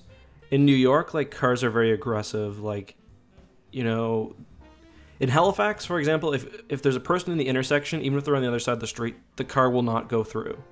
But in New York, it's like, at least in my experience, on Manhattan or in Brooklyn a little bit, if as long as you're, like, they're not going to hit you, they'll go. Pretty much. But then in LA, it's like so consumer, or sorry, not consumer. What's the word I'm looking for? Not commuter, just walker friendly. That like it, like if you're in LA and you're in a crosswalk, the cars won't go. And I noticed too, like, because like I'm when I'm in a big city like Toronto or New York, I'm used to just like walking across the street, even if it's not like a crosswalk. You just walk across the street if it's safe. But if you try to do that in LA, cars will stop for you, even like illegally. Interesting. It's just like I wonder what ends up leading to that difference. Probably that people are really litigious in LA and they'll sue you if you hit them. I think it's also because in New York you see people walking around constantly, and I feel like LA it's not as often. So it's like you have It is to true. start Everyone running in over LA people. they're broke, you know. If they hit someone, they're dead. They're That's all it. the money's gone. You can't afford. New York it's Frogger. Yeah, people are both the people are insane and the people driving. Like it's you have people who are gonna walk like and they're barely touching like the taxi that just like blasted Yeah. by them. It's a jungle. It's a jungle sometimes. Does New York have the new like I don't know if they're new. We don't have them here, but the new Uber scooters. Do you guys know what I'm talking about? What scooter? Everywhere you go in LA, there are these electric scooters. Literally every block will have like 10 of them, and you get on them. They're so good. You can travel across the city on these scooters, and it's basically just like it sounds like. It's like a scooter with a motor in it. You can hit like 20 miles an hour. I think I've heard about them. We have city bikes. They're so good. We have That's- bikes, yeah. but if you get on a bike in the city, you're asking for death. That's funny because in Toronto I commuted everywhere by bike, even in winter. But I wouldn't do it in New York. I will say Toronto had much, at least in the downtown area, much wider streets than New York does. Because New York, only Yeah, their avenues yeah, are wide. definitely. Their streets are narrow as Mhm. fuck. Yeah, they're both kind of slave to the grid format, but Mhm. but yeah. So basically, like if I were to walk out my hotel room, there's just like, because the good thing is you get on these scooters, and then when you're done, you just leave them. So like every block just has like tons of these scooters on it. You get on them, you pay like 10 cents a minute, and you can basically go like across the entire city Oh, you know, for like a few Fuck, that bucks. rem- It's amazing. there is a city in China. I'll post the pic for the viewers, but they had a same thing where it's like everyone could just rent a bike and then you just ditch Mhm. it and the company will pack it up. Well, this Yeah. entire apartment building, everyone turns out was using those bikes and just tossed it right next to the entrance to the apartment building. There's literally like a 10-foot mound of these bikes after some point. It was insane. That's crazy. Yeah. And then like, yeah. So literally just, and then they saw people walking out, just fishing a bike out of this mass and then just like going to work. And I was like, what? Yeah, with the scooters, they make you take a picture of it on the app. Oh, okay. And but the good thing is, like, no one has to come collect them because someone will just take it and go. Yeah, like they don't need to be recharged very often. It seems like, and they just kind of, yeah, they're super fun too. Like I like looked forward to commuting. I was like, sweet, I got to go across town. Let me hop on my scooter. That's pretty cool. No, like the ones here, they have like GPS built in. So then like wherever it is, they'll have literally a truck around picking them up and putting them back into like their stations. Ah, Yeah. That's better than, because like in Toronto you have to dock them, which is not the most convenient. Yeah, no. I think It's it, like- it used to be like that, but Yeah, maybe it's not anymore there either, but I loved it. Because I would bike to work every single day, and it was awesome. I will say Toronto subways, very nice, very clean. Not nearly as effective as like New York though. Like I was downtown and there weren't any subway stops near me. Well, yeah, there's definitely a lot less lines in general, though. Yeah, I did notice that. Yeah, it's good north to south, and it sounds like you were probably north, but east to west, it's kind of shit. Well, At least actually, where I I think was. it was a little. I had to take a bus to get to a subway station, like a 30-minute That bus just ride. sucks. Yeah, fuck the bus. Oh yeah, you must have been pretty far out. Yeah, it was a decent car ride in. So Yeah. I'm gonna throw a curveball. What's up? Okay. The metro in Prague was terrifying. yeah, It is an old Soviet, made by the Soviets. Nuclear powered. Oh boy. I mean, I will tell you, holy moly, I have never been more frightful. And I wasn't even on the train yet. I was the escalator. The escalators Well- are normally, nice and it's like a nice gradient. You step on, you move up, nice and fine. Normally, it's slow enough that you can see the step and then just wait, step on it, and then you're on. Fine. Mhm. Not this one. In this one, not only is it not a gradient, it is the steepest escalator I've ever seen in my life. It's practically you're staying on your like tippy toes. It is like going straight up. It's more of a ladder than an escalator. And on top of that, the steps are moving like 3 times as fast. So you don't wait for the step. You just oops, Oh, he's back. you just Sorry. step on there my and bad. assume that it's going to catch you. It's got no time for your bullshit. got no time. safety. No That's one- not I very mean, efficient. No one else there like seemed to notice. They didn't care. They were getting on and off. They're used to it. But for me, I'm like holding on to it for like dear life. I'm leaning all the way forward because it feels like I'm gonna fall. If I fall backwards, I'm falling like 200 feet down.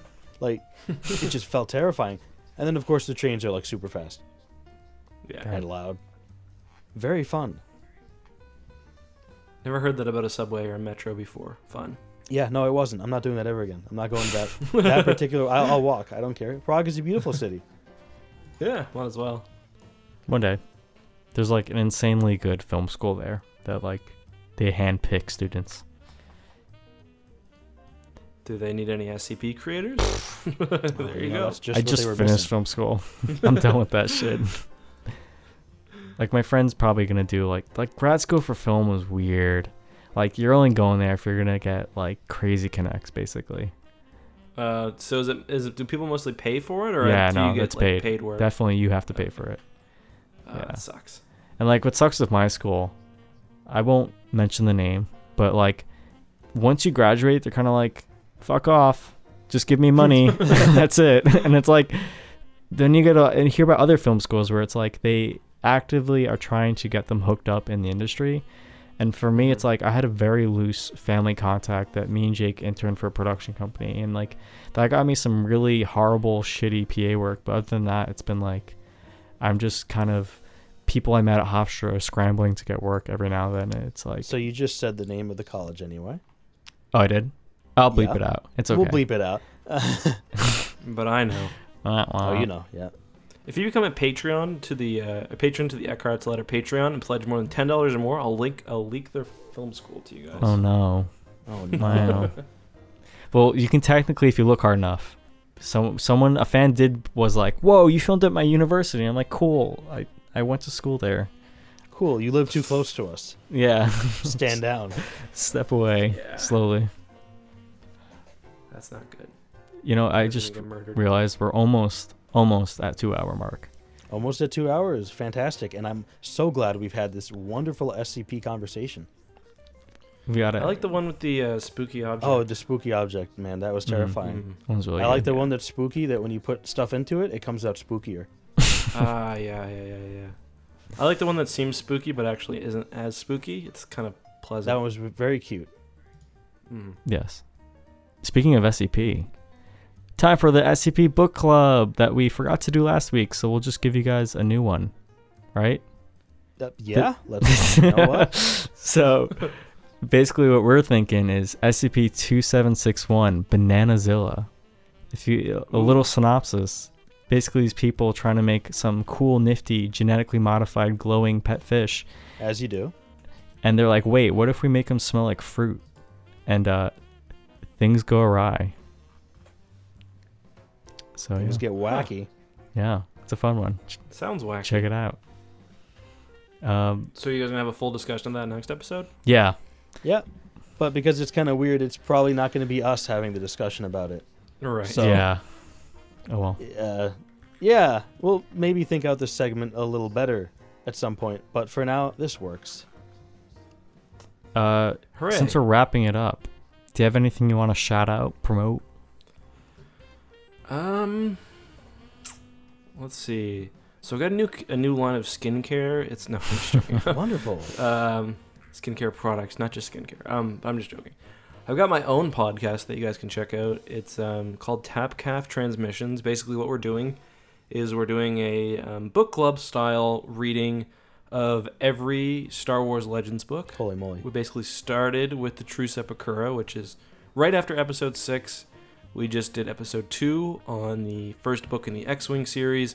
And then next, when's this going to come out? Oh, we don't know yet. Who knows? I want to say July-ish. Okay.